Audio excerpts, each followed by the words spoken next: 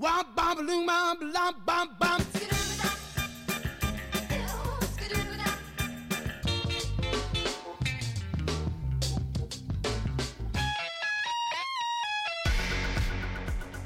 WBEZ Chicago and PRX, this is Sound Opinions. I'm Jim DeRogatis.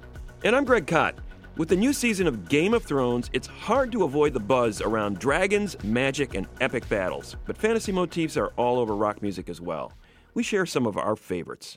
Plus, hip-hop stalwarts Public Enemy have released their 14th album. Hate is gonna hate, fake is gonna fake, break is gonna break, neophytes gonna make mistakes. We'll have our review of Nothing is Quick in the Desert. And Neil Halstead of Slowdive tells us about the song that made him up his musical game. That's all coming up on Sound Opinions. Like a whole planet, damn it, one man or one woman can't understand the group plan. This is Sound Opinions. I'm Greg Kot with Jim DeRogatis. And later on in the show, Jim, we're going to discuss fantasy in rock music, a topic, a thread that has been occupying the minds of songwriters for decades. We're going to talk about some of our favorite songs. The swirling mists over the moats around Mordor, Greg. Dragons and castles, and you name it, we're going to talk about it in terms of rock music. But first, Jim, we've got to talk about a big piece that you broke this week on one R. Kelly, an artist whose travails you have been documenting for over a decade now. Well, since 2000. What is the latest development? Greg, there was a piece that I'm enormously proud of that took 9 months of reporting that ran on BuzzFeed. There are two sets of parents in Georgia and in Florida, and three very brave women who put their names on the record and told their stories. Two of those women had been involved in sexual relationships with Kelly for a long period of time. One was a personal assistant who worked with him for a long period of time. The story that these sources are saying is that Kelly is holding, allegedly, young women, 18 and 21, against their will, their words, brainwashing them, their word, as part of a cult, their word, wherein they are told when to eat, when to sleep, how to dress, how to pleasure him sexually in encounters that he records. And their cell phones are taken away, contact with friends and family are taken away, allegedly, according to all of these sources. And they are physically and mentally abused, allegedly, if they break any of these rules. Jim, this is not the first time you've reported on R. Kelly. This piece appeared in BuzzFeed. You have been done earlier reporting on R. Kelly in the Chicago Sun-Times. Greg, I've been living with this story since the first investigative report in the Chicago Sun-Times ran in 2000. It said that Kelly was illegally abusing his position of fame and wealth to have sexual relationships with underage girls. A year after that story, a 26-minute and 39-second videotape arrived to us at the Chicago Sun-Times, which we turned over to police and got him indicted on 21 counts of making child pornography. We had also reported at the newspaper that Kelly had illegally married Aaliyah right after producing her debut album. That relationship was annulled. We had the court papers that proved it. There have been dozens of young women who have filed suit against Kelly, alleging illegal sexual relationships, and he has paid off those lawsuits with large cash settlements. He was acquitted by a jury of his peers in 2008 on the child porn charges, but none of the other evidence, not Aaliyah or any of these other women, was ever presented in court. It strictly focused on the one 14-year-old girl, prosecutors said, that was shown having sex with Kelly. So the music industry has, I would say, enabled this artist to have a 2.5-decade career as the top artist in R&B in the world, while allegations have swirled around him throughout all that time. And the important thing BuzzFeed reported on Monday was that young women are in jeopardy right now, allegedly as part of a cult, is the word these sources use, living with Kelly. Kelly, as you mentioned, has been able to continue his career in many ways as extravagantly as ever in the years when these charges were swirling. He is touring this summer under the aegis of Live Nation, the largest corporate concert promoter in the world. He appeared on December 23rd singing Christmas songs on The Tonight Show, and Jimmy Fallon gave him a big old hug. You know, Lady Gaga recorded a song with him only a few years ago. Beyonce has tapped him to produce. His career has not suffered at all, despite the trail of young women who allege that their lives were ruined by him dating back to the mid-'90s. What has been the response to your BuzzFeed report? It's only a few days old now. What kind of response have you been getting? Greg, R. Kelly, through a civil attorney, has denied all charges and said he is all about peace and love and stopping the violence in Chicago. RCA Records has declined to comment. And one of the young women that we wrote about but did not name in BuzzFeed to protect her privacy has said she's where she wants to be. But again, the parents say she is brainwashed, that is their word, and the parents are alleging a case of, their words, Stockholm Syndrome. Jim, obviously the story has a lot of threads to it. You're going to continue reporting on this story. We will hear more from you soon. 1, 2, 1, 2. Yo. Yo, 1, 2. Nothing is quick in the desert. 1, 2. Yo. Not put here to judge between the quick and the dead. I'll be slick with this ticker time rhyme that I said. Go. Digitize the present, download it in a minute. The future is now, cause there ain't no frontin' in it. Steady staying chained to that wagon of old ways. That last past second we now call the old days. That is a little bit of Public Enemy, the title track from their 14th studio release, Nothing is Quick in the Desert. We should point out that this record is not officially available anymore. They basically put it up on the web for a few days via Bandcamp, and then it disappeared. Well, but it's all over YouTube. It is on the YouTubes, yes. And Chuck D has not been shy about directing fans to where they can find it. But the point being that Public Enemy is still a going entity. Not many people may realize that. They have been doing this for 30 years, more or less continually, and continue to tour extensively. Obviously, Public Enemy broke in with agit rap masterpieces, Yo Bum Rush the Show in 1987, followed by It Takes a Nation of Millions to Hold Us Back in 88. Fight the Power anchored that soundtrack for that amazing Spike Lee 1989 portrait of race relations in Brooklyn, Do the Right Thing. Welcome to the Terror Dome, another masterpiece in 1990. These are defining rap albums for the late 80s, early 90s that Public Enemy was churning out with definitely a political and social commentary angle that raised the level of the game both lyrically and sonically with the Bomb Squad production. Now we have the group continuing on its 30th anniversary with this 14th studio release. Here's a track from it. We're going to review it in a second. It's called Yesterday Man from Public Enemy on Sound Opinions. They say you don't know where you're going if you don't know where you've been. Say that I refuse to lose, so I'ma win. And I ain't gonna stop quitting, ain't in the plan for the yesterday man. From Migos to Flaps, Rakim to Drake, from Linda Triangle to Livonia and Blake. Yes, yes, yes, yes, yes, yes, tell it, yesterday man. Some wanna be a spectacle. What happened? Instead of spectacular. What happened? Check the Sally vernacular. What happened? Now they mumbling back at her. What happened? Kanye marrying Kim. What happened? Bruce Jenner turned to Femme. What happened? Is rap still a black CNN? What happened? Is Run and DMC still friends? What happened?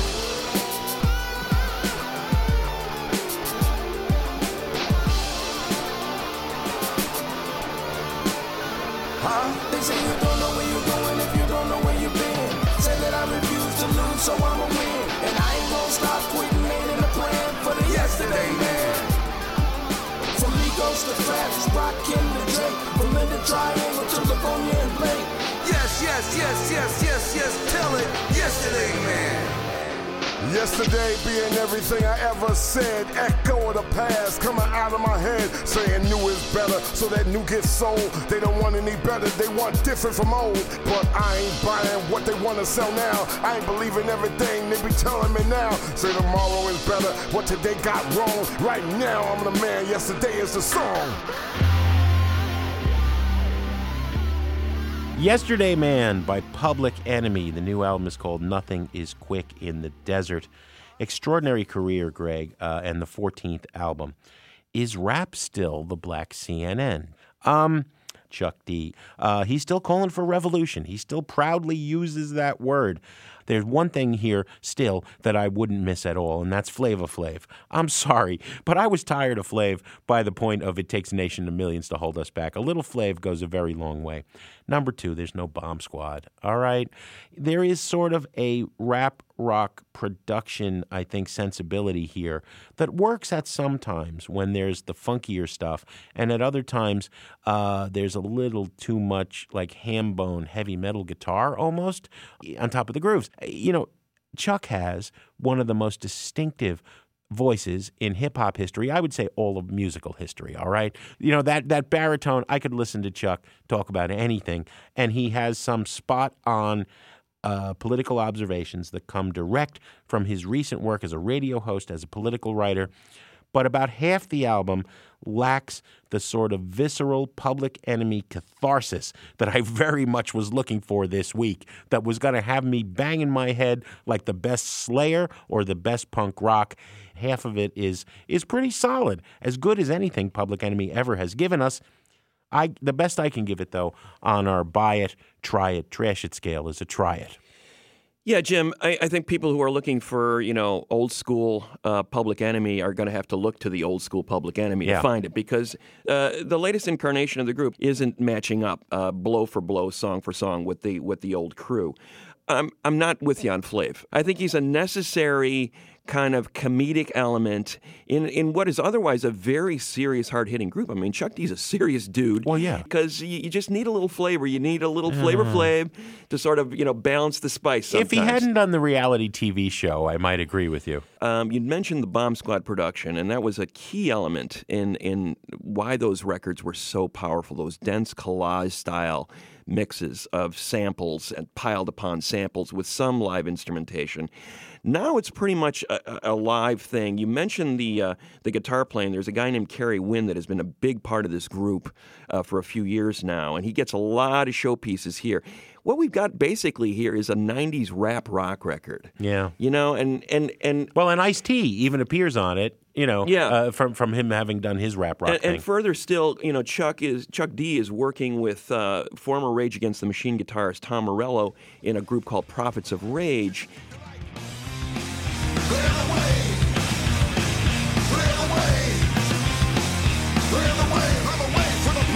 And this seems like a sort of a lesser Prophets of Rage project. Chuck D sounds like the bitter old man, saying, "Get off my lawn" to those kids. Drake, Kanye, come on, you guys can't keep up with me. That is not kind. You need to step up. That's not kind. He sounds like the professor. He always has been. Oh, but and I'm not critiquing that in a negative way. I kind of like when Chuck D's cranky.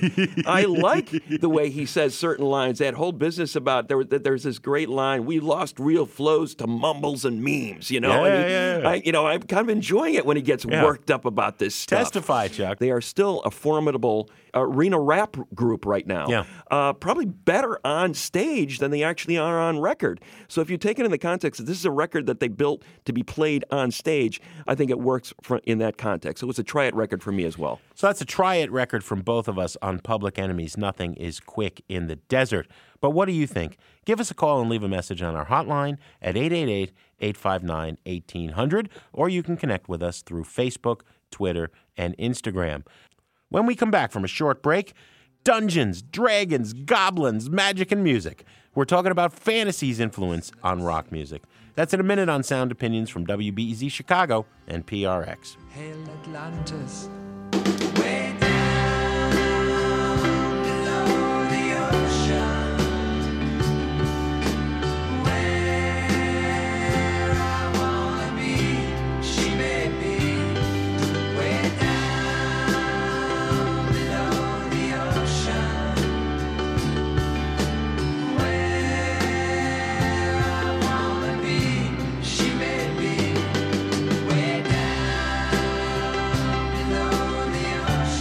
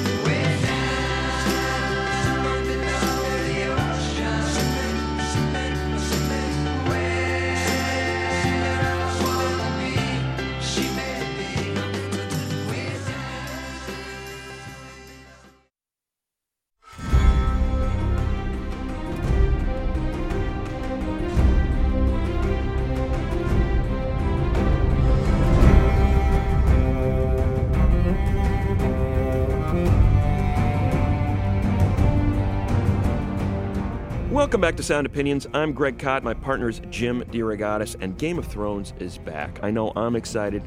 No spoilers are coming up, but we're in the mindset of fantasy worlds, and we're going to bring you some of our favorite music about fantasy worlds. Jim, you're going to kick us off. Yeah, I am, Greg. Boy, I had a lot of fun doing this. I mean, this was my 13-year-old Jim listening to progressive rock, listening to heavy metal. There are so many great songs throughout rock history and even hip-hop history. I'll surprise you with one pick later about fantasy worlds. But I think, look, you're talking about fantasy, and number one in fantasy forever is going to be Tolkien and Lord of the Rings, and number one in hard rock, of course, is Led Zeppelin. And those two forces collided on Led Zeppelin 2, arguably many fans say, Zepp's heaviest metal album, except for Ramble On and the pop song Thank You. But Ramble On, it's an atypical acoustic kind of ramble, very much properly titled, that holds the immortal words, "'Twas in the darkest depths of Mordor I met a girl so fair, but Gollum, the evil one, crept up and slipped away with her." So you ask Robert Plant today, as you and I have interviewed Robert Plant on Sound Opinion, he is really embarrassed.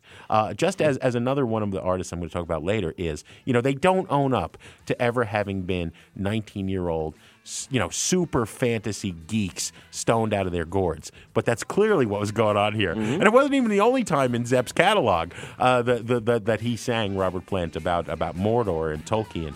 However, this is an immortal song. Ramble On by Led Zeppelin on Sound Opinion. Got no time for spreading news. The time has come to be gone. And though our health we drank 1,000 times, it's time to ramble on.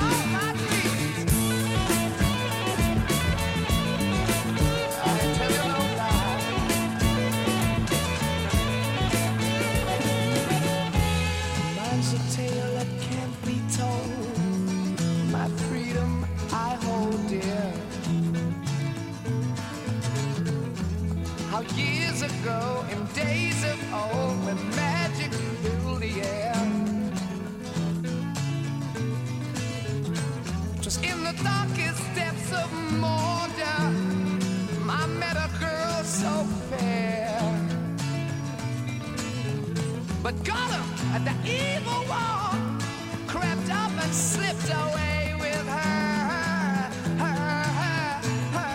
yeah. I ain't nothing I can do now. I guess I'll keep on rambling. I'm gonna see myself. I gotta find my baby. I'm gonna ramble on, sing my song, gonna work my way around the world, baby. Do my baby. Led Zeppelin, Ramble On. Great song about fantasy in rock. Craig, I'm eager to hear yours. Agreed, Jim. And I'm going to fast forward a few decades to Deltron 3030 in the year 2000 when they released their self-titled debut album. I'm going to leave behind the world of Dungeons and Dragons and these medieval kind of scenarios and go way into the future. This is very sci-fi, but there's still an element of magic and mysticism.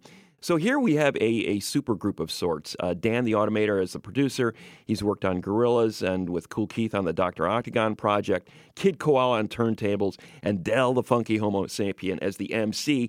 And he's the real star of the show. He's taking the soundtrack and weaving an elaborate scenario about the future. About him being being a rebel in the year 3030 with superpowers, battling a government that wants to bury the truth and stop the revolution. Mm-hmm. And applications for the present day, certainly apply. I think there's a thinly veiled metaphor for what they saw going on in the world in 2000 and certainly to a degree today. Sounds also like Rush's 2112. Yeah. So he's using ESP, right? I mean, he's got supersensory powers to protect himself from the government's mind control experiments. Outside of the major cities, the world has been overrun by cannibals. So he paints this very elaborate world in this record. It is fantasy to the 10th degree. Here's the title track. This is the one that kicks it off from the Deltron 3030 debut album in 2000 on Sound Opinions. Yo, it's 3030. I want y'all to meet Deltron Zero, hero, not no small feat. It's all heat in this day and age. I'll rage your grave, anything it takes to save the day. Neuromancer, perfect blend of technology and magic. Use my rapping so you all can see the hazards. Plus entertainment, where many are brainless. We cultivated the lost art of study and I brought a buddy. Automator, harder slayer, fascinating combination. Cyber warlords are activating abominations. Harmonation with hatred, we ain't with that. We high-tech archaeologists searching for knickknacks, composing musical stem packs that impacts the soul. Crack the mold of what you think you rapping for. I used to be a mag soldier, but I didn't respect orders. I had to step forward, tell them this ain't for us. Living in a post-apocalyptic world, morbid and horrid. The secrets of the past, they hoarded. Now we just boarded on our futuristic spacecraft. No mistakes, black, it's our music we must take back. Yo, it's 3030. I want y'all to meet Deltron Zero and Automator. Yo, it's 3030. I want y'all to meet Deltron Zero and Automator. Yo, it's 3030. I want y'all to meet Deltron Zero and Automator. That is the track 3030 from the Deltron 3030 debut album on Sound Opinions. Jim, what do you got next? Greg, it is a good day on Sound Opinions whenever I can play some Genesis. Mm-hmm. I just love that band all the way from the very, very beginning. Even after Peter Gabriel's departure, I will stick up for Genesis through, and then there were three.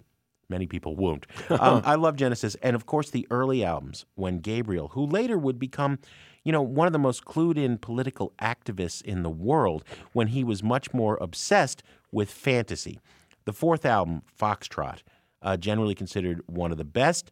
It holds the 23-minute epic Supper's Ready, which is, I've been listening since I was 12 or 13. I still don't know what it's about. Something to do with a fantasy world and a messianic apocalypse, and I don't know.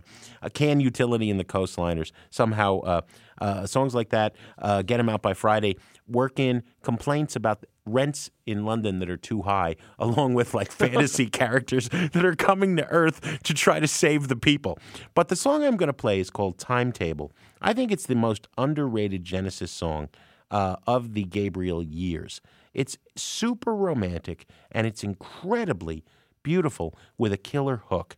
And it's about kings and knights. A carved oak table tells a tale of time when kings and queens sipped wine from goblets gold, and the brave would lead their ladies from out the room to arbors cold. Oh, that's heavy, man. That's heavy. That blew 13-year-old Jim DeRogatis' mind, man. All right? And why that's not the theme song for Game of Thrones, I don't know. Genesis, Timetable, 1972 on Sound Opinions.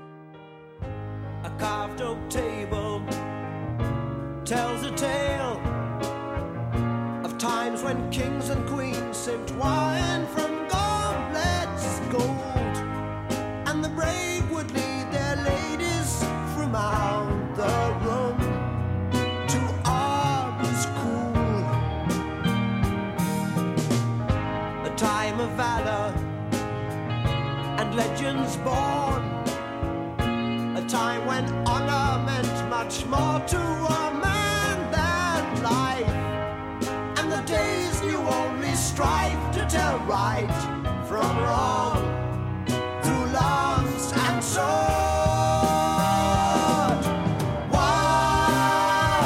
Why can we never be sure till we die, or have killed for an answer? Why?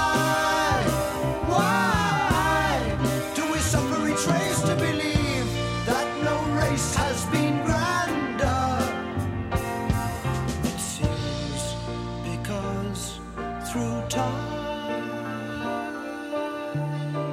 and space. Though names may change, each face retains the mask it wore.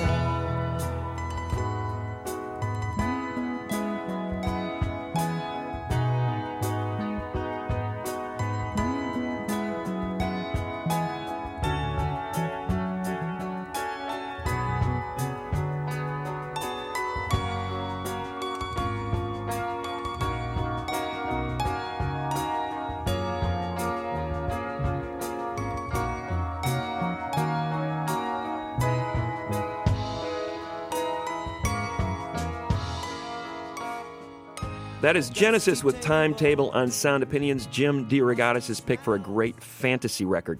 Greg, we got to talk more about progressive rock in particular, because no other genre of music, except maybe metal, talks as much about fantasy themes. Prog exploded out of the psychedelic era in the late 60s, came into its own in the early 70s, pretty much ruled the era of dinosaur rock until punk sort of began to put a stake through its heart. But the bands, I think, that did their best work in the heyday of progressive rock, Genesis, Yes, Emerson, Lake and Palmer, King Crimson, and later Rush, very much also champions of fantasy. I think that the best work they did lives on, even though many of us rock critics never give it much respect. The history of the music is the subject of a new book called The Show That Never Ends, The Rise and Fall of Prog Rock by David Weigel, who happens to be a national political correspondent for The Washington Post, as well as a super geek fan of prog. We recently talked with him about why this subgenre hewed so closely to fantasy motifs. Nerd culture is fascinating because it's taken over the world now, and you can now read hot takes about how the Spider-Man reboot is what's wrong with movies and/or America. But at the time, these guys were picking up fantasy references, and you had Bo Hansen, the Swedish progressive rock musician, adapts the whole Lord of the Rings as an album.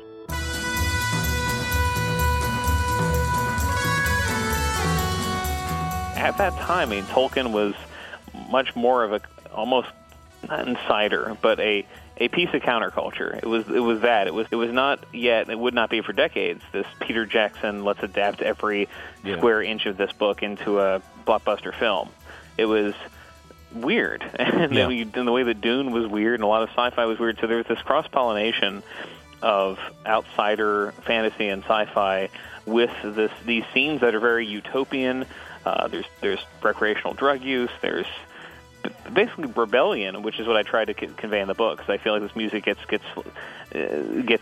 pigeonholed as dinosaur and irrelevant to young people. No, at the time, the 20-year-old reading Lord of the Rings in 1969, that was a signal, just like wearing a crushed velvet jacket was, that you were part of the alternative.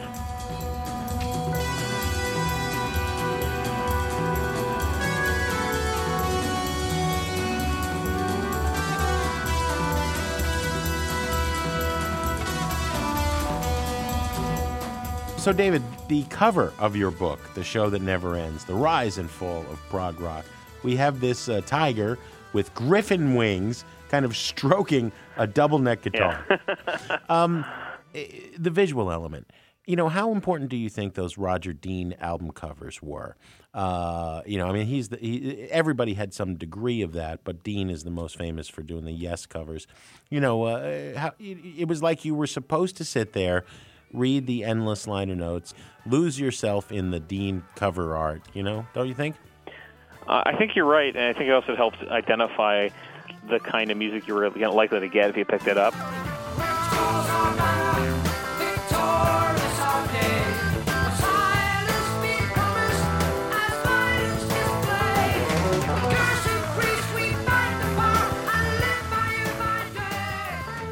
Kind of signal to the buyer that there'd be something surreal if they pick this up. The experience of taking it home and luxuriating in the whole package and the presentation of the lyrics, the interior art, when it was a single immersive experience on these speakers or on headphones, it was just a deeper relationship you had, so the music made a lot more sense. Well, I think there was also, too, the presentation on the stage, which was part and parcel of the lyrics and the and the overall, sci-fi, otherworldly feel. It's almost like a punchline now. Like the whole idea of the costumes that Peter Gabriel used to wear in Genesis, or Keith Emerson turning those keyboards into like a carnival kind of ride.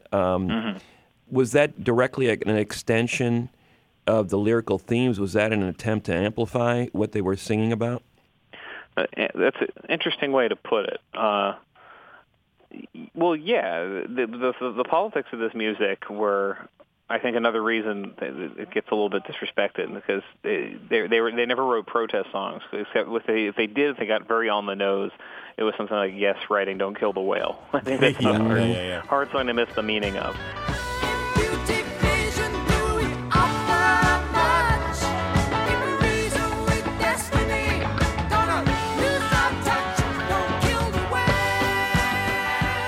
There actually were more songs in 2-4 Member that are fairly straightforward love songs, except not as generic as a 3-minute pop song, just a little bit more reaching.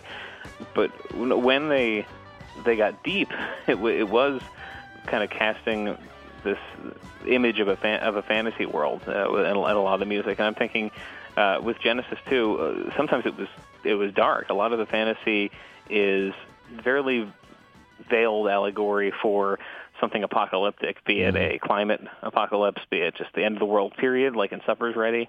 But that stuff was meant to enhance these metaphors, which they did not consider super silly. With the exception here of there are some people like Todd Rundgren and Frank Zappa who were pretty open that they dabbled in progressive rock, and they just thought it was kind of like a fun cul-de-sac to play around in. Yeah. So they would write out of, Todd Rundgren on Ra has this multi-part guitar fable sung by an elf, and he did that because he thought it was amusing to him, not because it was the only way he thought he could tell the story. Once upon a time, in a land not far from here, there was a place called Harmony. Everyone in Harmony was happy, and this joie de vivre was guarded by the invisible patron, the muse Singring. But jealous forces, and there are always jealous forces in such tales, have conspired to capture the spirit, imprisoning it in a chest with 4 keys and casting the keys to the 4 corners of the earth, so that only 4 particularly brave and talented individuals might retrieve them. It is here that our story begins.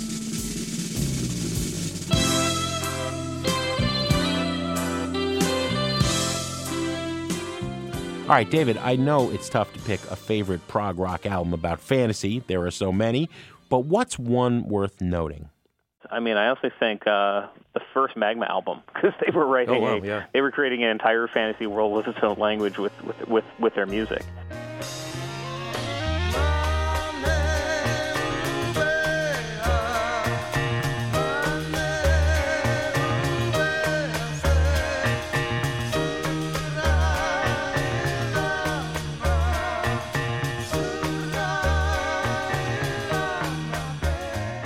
We can never accuse the progressive rock era of not lack of ambition. Having ambition, right? I mean, pretension is a double-edged word, right? No artist accomplishes anything without aspiring to something, right? But then it can be interpreted as full of themselves and pompous, or as like, wow, they were ambitious. They invented a language to sing in. Yeah, I go with the latter now. That this is a thing we associate more with geeks than anyone else.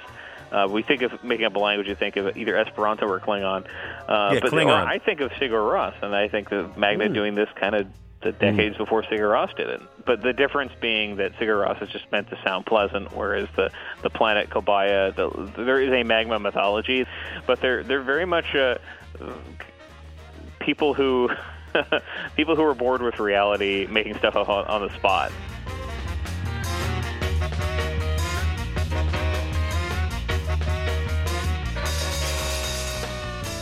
I'm starting to understand, David, why you might be drawn to the utopian and invented world if you have to go to work every day in the Capitol now in Washington, D.C. We've been speaking to David Weigel of the Washington Post and also the author of The Show That Never Ends, The Rise and Fall of Prog Rock on Sound Opinions. Thanks, David, for being our guest. Thanks for having me. Appreciate it. When we come back, Greg, more picks of great fantasy songs. Of course, we did a whole show on progressive rock. It's in the archives. Did a whole show on Rush in the archives. As always, we want to hear from you, though. What is your favorite song about a fantasy world? Give us a call and leave a message on our hotline, 859-1800. Or you can connect with us through Facebook, Twitter, and Instagram. Later, we'll hear from Neil Halstead of Slowdive about the song that changed his musical life. That's in a minute on Sound Opinions from WBEZ Chicago and PRX. In the middle of the earth, in the land of Shire, lives a brave little hobbit whom we all admire. With his long wooden pipe, fuzzy woolly toes, he lives in a hobbit hole and everybody knows him. Bilbo, Bilbo Baggins, he's only 3 feet tall. Bilbo, Bilbo Baggins, the bravest little hobbit of them all.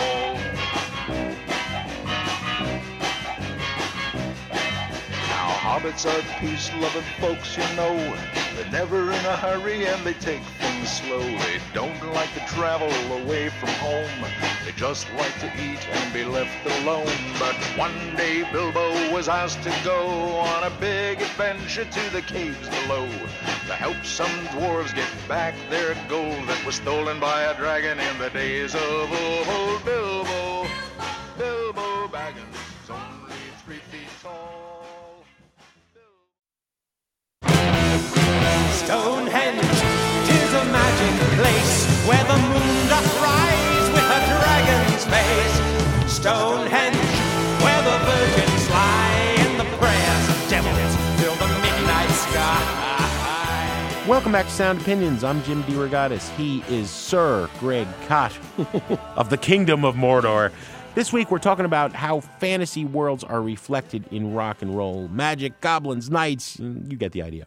Greg, you are up next. Give me another pick. Yes, Jim, I'm going to go to the very dawn of the progressive rock era for a song and a band that blew my young mind when I heard them on oldies radio one day. I go, wow, that's an interesting topic. I have no idea what it means, but it is transfixing me. And it happened to be Procol Harum with the song A Whiter Shade of Pale, a huge hit in 1967. People are still debating about what exactly it means, including the band itself. I mean, you still get different opinions from the surviving band members about what this song means and how it came to be. Psychoactive drugs, Greg, can cloud what seemed like a good idea at the time. It's a wonderful thing. The song really holds up, I think, just as a mood piece. That Matthew Fisher Hammond organ playing, interpolating or ripping off Bach, depending on your perspective.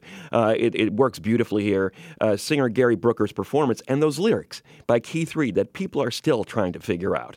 From what I can gather, it was basically a song inspired by a sort of a girl leaves boy or boy leaves girl kind of drunken sexual escapade at a party that spun out into this surreal fantasy epic.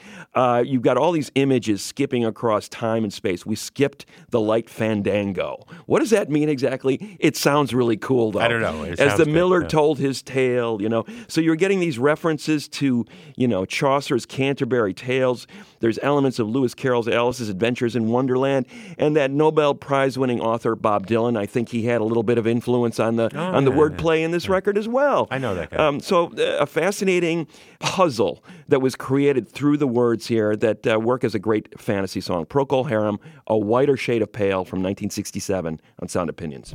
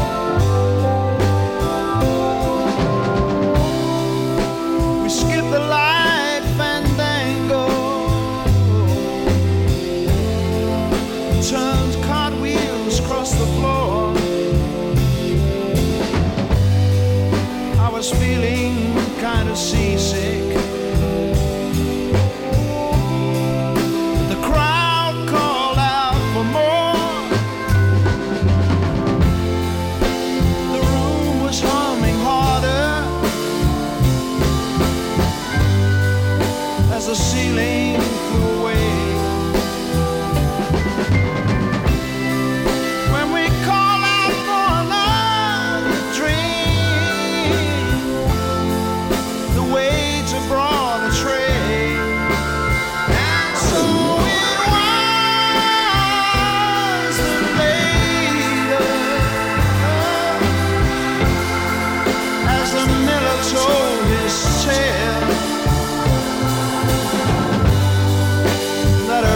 at first, just go sleep. Turn the wider shade off pale. Procol Harum, A Whiter Shade of Pale, fantasy epic times 10, Jim, as far as I'm concerned. What have you got next for us? Good job, Greg. I mean, to me, Procol Harum on that song always sounded like the dance band playing on the deck of the Titanic as it was going under. Yeah. I'm going to shift gears completely. In no way, shape, or form is the love of fantastic worlds limited to rock and roll, not heavy metal, not progressive rock. I'm going to play another rap tune. Lavelle William Crump grows up in Mississippi, reinvents himself with the hip-hop persona of David Banner, the alternate name of the Hulk, right? Of course, Dr. David Banner becomes the Hulk. That's a little bit of fantasy there.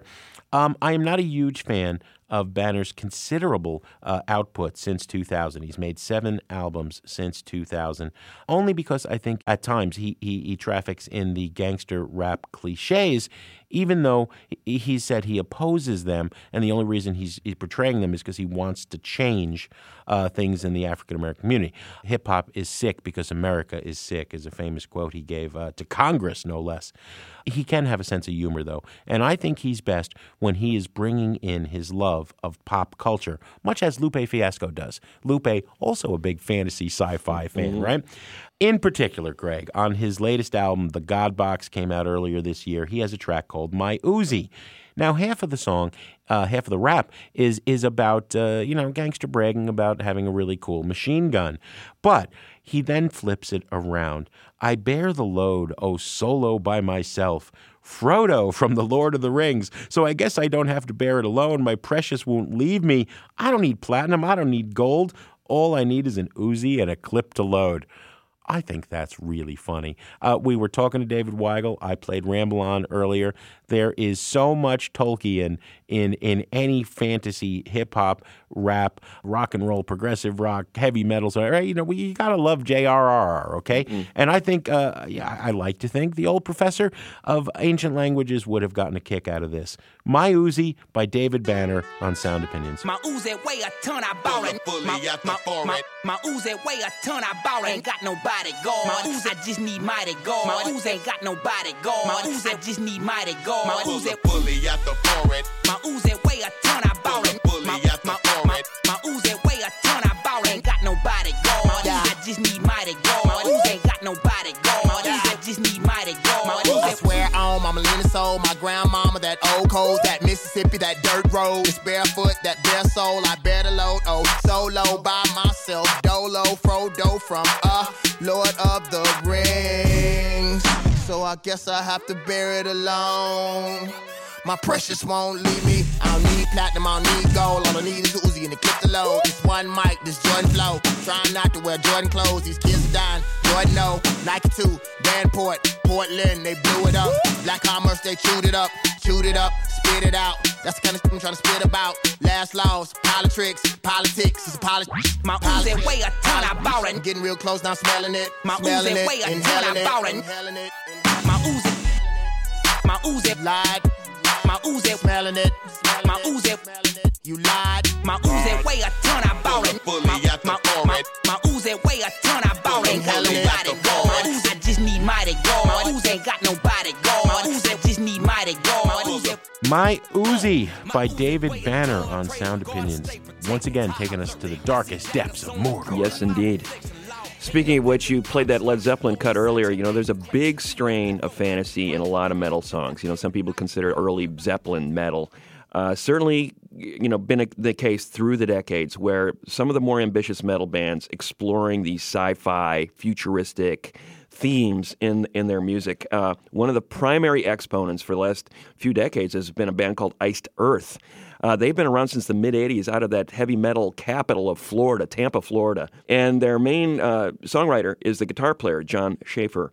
And he has been playing with these themes almost from the get-go. There's this saga that he's created, the Something Wicked saga, in which humanity's evil is eventually the thing that destroys it, aided by this messianic figure. And he's been playing out these themes in songs and albums since the 90s. On Dystopia, which came out in 2011, big inspiration in sci-fi and dystopian movies and themes, V for Vendetta, Soylent Green, etc. We've got an issue here where the planet is in this prison state kind of place. I hate when that happens. The title track is, the lyrics are, "We'll medicate your pain with our technology. We'll always keep you safe, microchipped like dogs." Sound like a wonderful place to be. The whole album is about similarly dystopian topics, hence the name of the record, Dystopia. Here's the title track from Iced Earth on Sound Opinions. Microchip like dogs, their thoughts are not their own. All that's left of humankind is now in their control. Planned out through centuries, patient and contrived. Plain a man's naivety, gullible and blind. If you try to resist me, you'll find me in me. But if you just submit, you'll leave your never see. You'll love your separate soul, you'll never fix your brain. Technology will always keep you safe. The nightmare unfolds before my eyes. I will resist till the end of time. A spirit born free has to break these chains.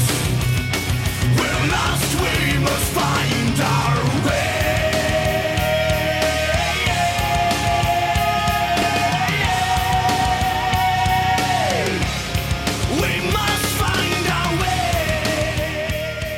That is Dystopia from Iced Earth on Sound Opinions. We've given a broad definition of fantasy, Greg. Some people may consider that sci-fi, but it's all fantastical to me anyway.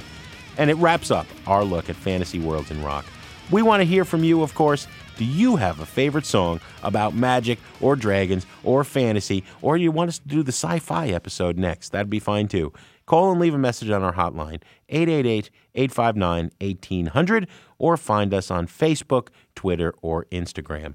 Next, we have another installment in our series, Hooked on Sonics, where an artist tells us about the song that got them interested in music. Today, we're going to hear from Neil Halstead. He's a singer and guitarist for the band Slowdive. Now, Slowdive was an integral part of that 90s British shoegaze scene, and they recently reunited and released a new self-titled album, their first since 1995.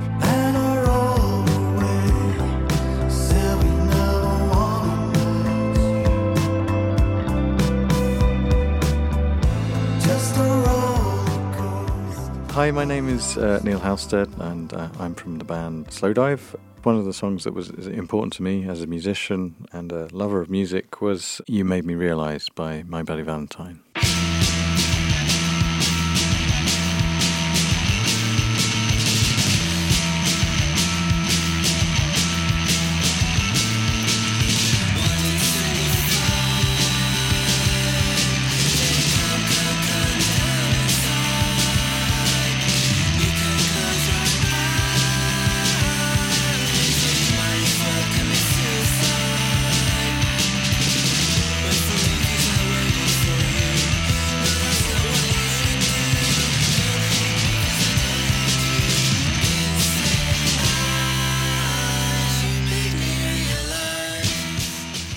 It came out in 1988. It was an EP, and You Made Me Realize was the first track on the EP.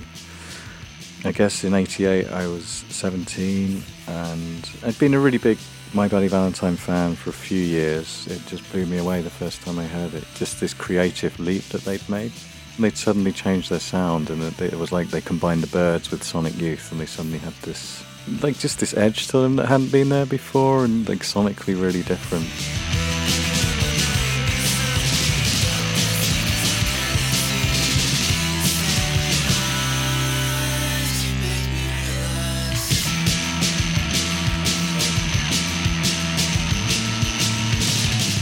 It has the bit in the middle. In the live show they call it the Holocaust, because it's the bit where everything kind of breaks down, and and gets like super noisy. And I think that section has become more and more ferocious as time's gone on.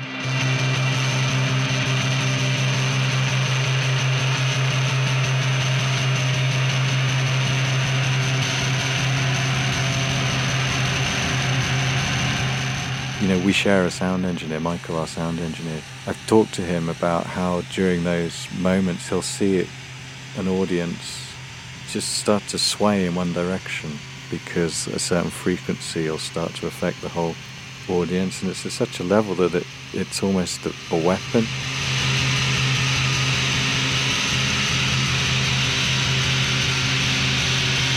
You know, it's basically like the bit in 8 Miles High, you know, but to the 10th degree. Like this weird thing where a song almost falls apart that you don't get often in pop music.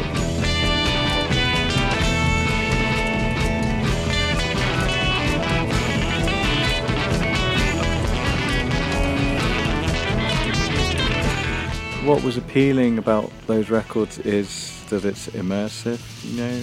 These records weren't really designed for radio, and it's music that's designed to be listened to loud.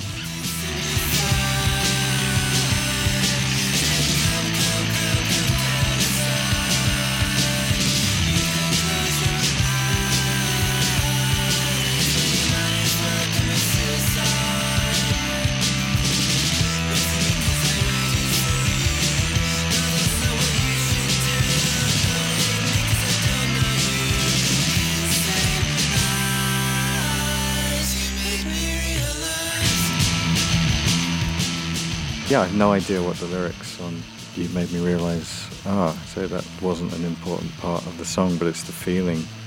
I think just that balance of noise and harmony and melody, and it's a brilliant pop song. And I suppose what also I took from that is that you can just take all these influences and throw them together, and you can create something just really wonderful out of all those different ingredients, you know. It's weird, isn't it? I can't imagine life without that record, because it would have meant that everything else that after it wouldn't have happened either, you know. I'm pretty sure Slowdive would have never existed in its current existence. There was a point when we were so enthralled to the Valentines and that sound that it was a little uncomfortable for us as a band. You know, the first demo we did sounded exactly like the Valentines.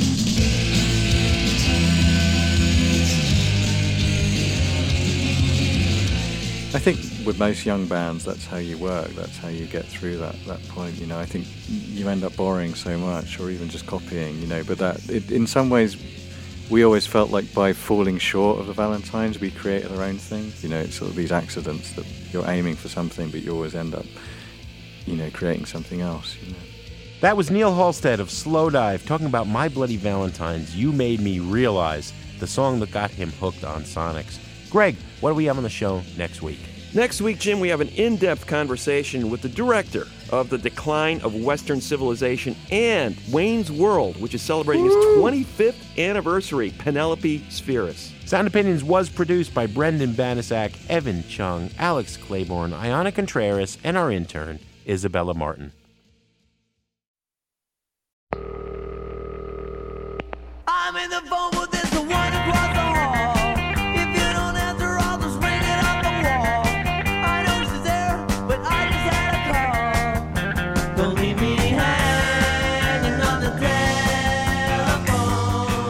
Sound Opinions, everyone's a critic. So give us a call on our hotline, 888-859-1800. New messages. Mike Mikulski from Western Springs, Illinois, and I've been listening to your show on the podcast, and I love the 2 episodes about the punk revolution in 1977, both in the UK and the US. And it brings back my memory. I mean, I grew up in 77 in high school listening to Thin Lizzy and Jethro Tull. And then in the fall of 78, actually, I was a little late, a friend from college brought this record home. It was Rockets Russia, and it was amazing. We were sitting in the basement playing Monopoly, never heard anything like this before in our lives. Remember my leg jumping up and down like a sewing machine.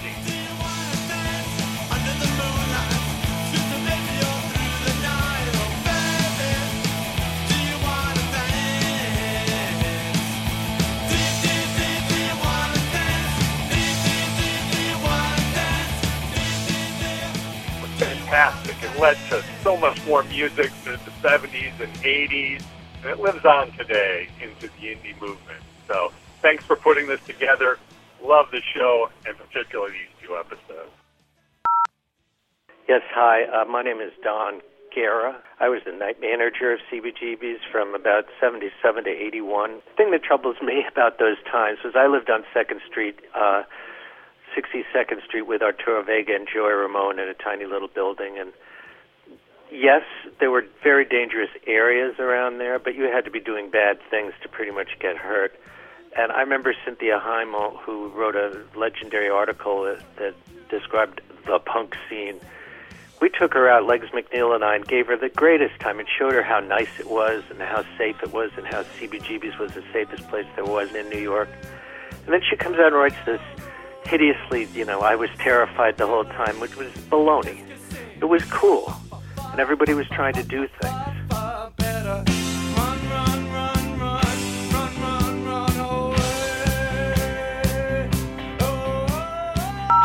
I'm Mitch, and I'm calling about your episode on The Year Punk Broke Part 2. During the 70s, I lived on the Lower East Side of New York, graduated high school in 76, and during that time I went to CBGB's quite a bit. Really the most memorable band I saw there was the Talking Heads. David Byrne would start the set that they had the same way. He would say, "The name of this band is the Talking Heads. The name of this song is Artists Only." And then they just launch into the song. I'm painting again. I'm painting again. I'm painting again. I'm cleaning again. I couldn't believe how the sound they had from a 3-piece band, and most of the time with an acoustic guitar backing. Thanks for everything you do. This is great, and look forward to the next show. If you don't want to be my friend, you're screwed up, and I can't do anything. I can't do anything for you. Greg and Jim, this is Luke Sinclair from Denver, Colorado. Just heard your episode on the She-Devils, the last one, and wanted to comment. I couldn't help but hear in their song, You Don't Know, the sounded like a take on Rush Home Ruffians by the Smiths off Meet His Murder. Everything between the lyrics, her delivery of the lyrics, and also the guitar work underneath it. So just wanted to comment on that, see what you guys thought. Then someone falls in love and someone's beaten up, and the sense is being programmed. No more messages. To give us your opinions on Sound Opinions, call our hotline, 888-859-1800. We'll be back next week with more Sound Opinions, produced by WBEZ Chicago and distributed by PRX.